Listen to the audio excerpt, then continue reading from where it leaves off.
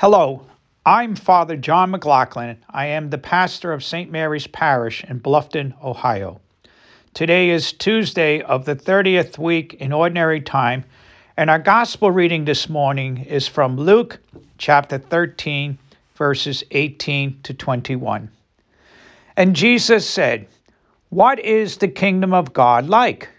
To what can I compare it? It's like a mustard seed that a man took and planted in the garden. When it was fully grown, it became a large bush, and the birds of the sky dwelt in its branches." Again, Jesus said, "To what shall I compare the kingdom of God?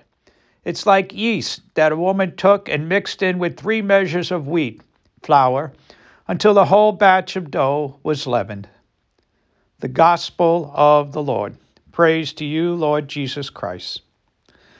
My brothers and sisters, we are all aware that evil exists in our world, in our nation, in our local communities, within our families, in ourselves, and yes, even in our church, because we are all imperfect human beings.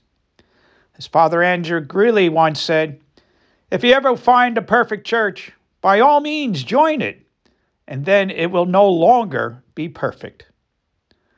Numerous authors have written books addressing the mystery of the existence of evil in our world and within our individual lives.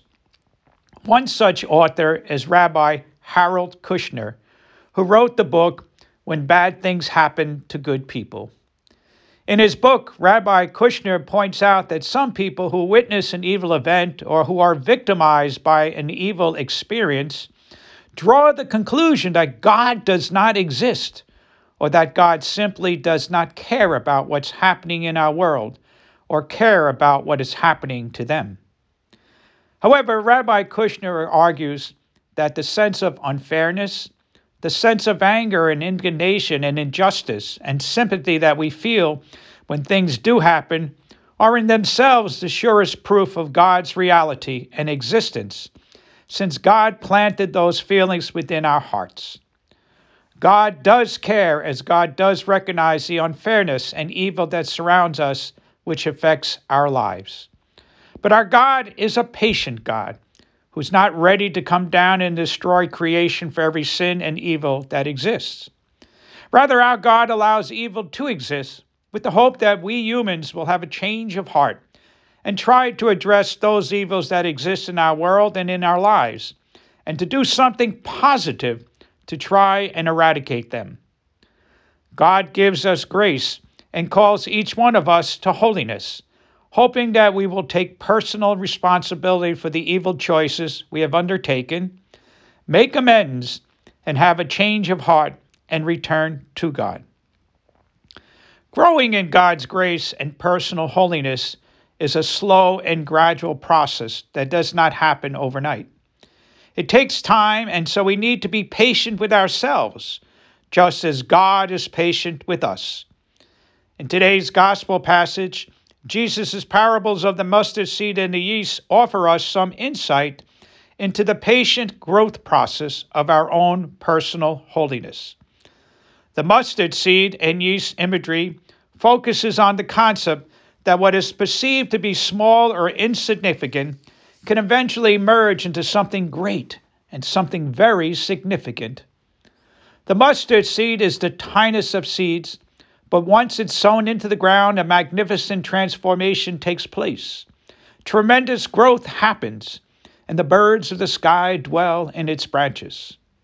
Likewise, when a little yeast is kneaded with 3 measures of wheat flour, the entire batch of dough is then leavened and rises. God graciously supplies us the means necessary to grow in our holiness. At our baptism, God freely and lovingly gave us His grace, the grace that we needed to begin the process of growing in our holiness. The rest of the process is entirely up to us.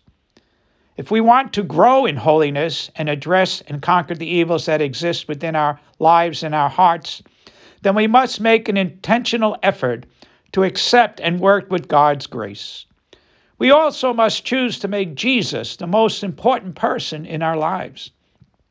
We must choose to believe that Jesus came to teach us the way to God's kingdom and follow Jesus faithfully and wholeheartedly. We also must be patient as we realize that God's kingdom is only partially fulfilled here and now.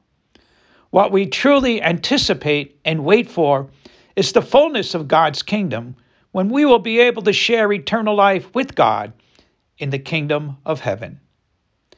Yes, my brothers and sisters, evil will always remain a mystery and will always exist in our world and lives because we are mere humans. Perhaps many of us become discouraged by the seeming persuasiveness of those evils in our lives and our struggles to conquer and eradicate them. Have hope. I challenge you, don't give up. Jesus reminds us to be patient, to have faith, trust in Him and His Word. Jesus reminds us that with God's grace in our lives, all things are possible. Always remember that God's kingdom will prevail and all evil will be overcome in the end. Let's hope and pray that all of us someday may be rejoicing with our God in God's kingdom. God bless you.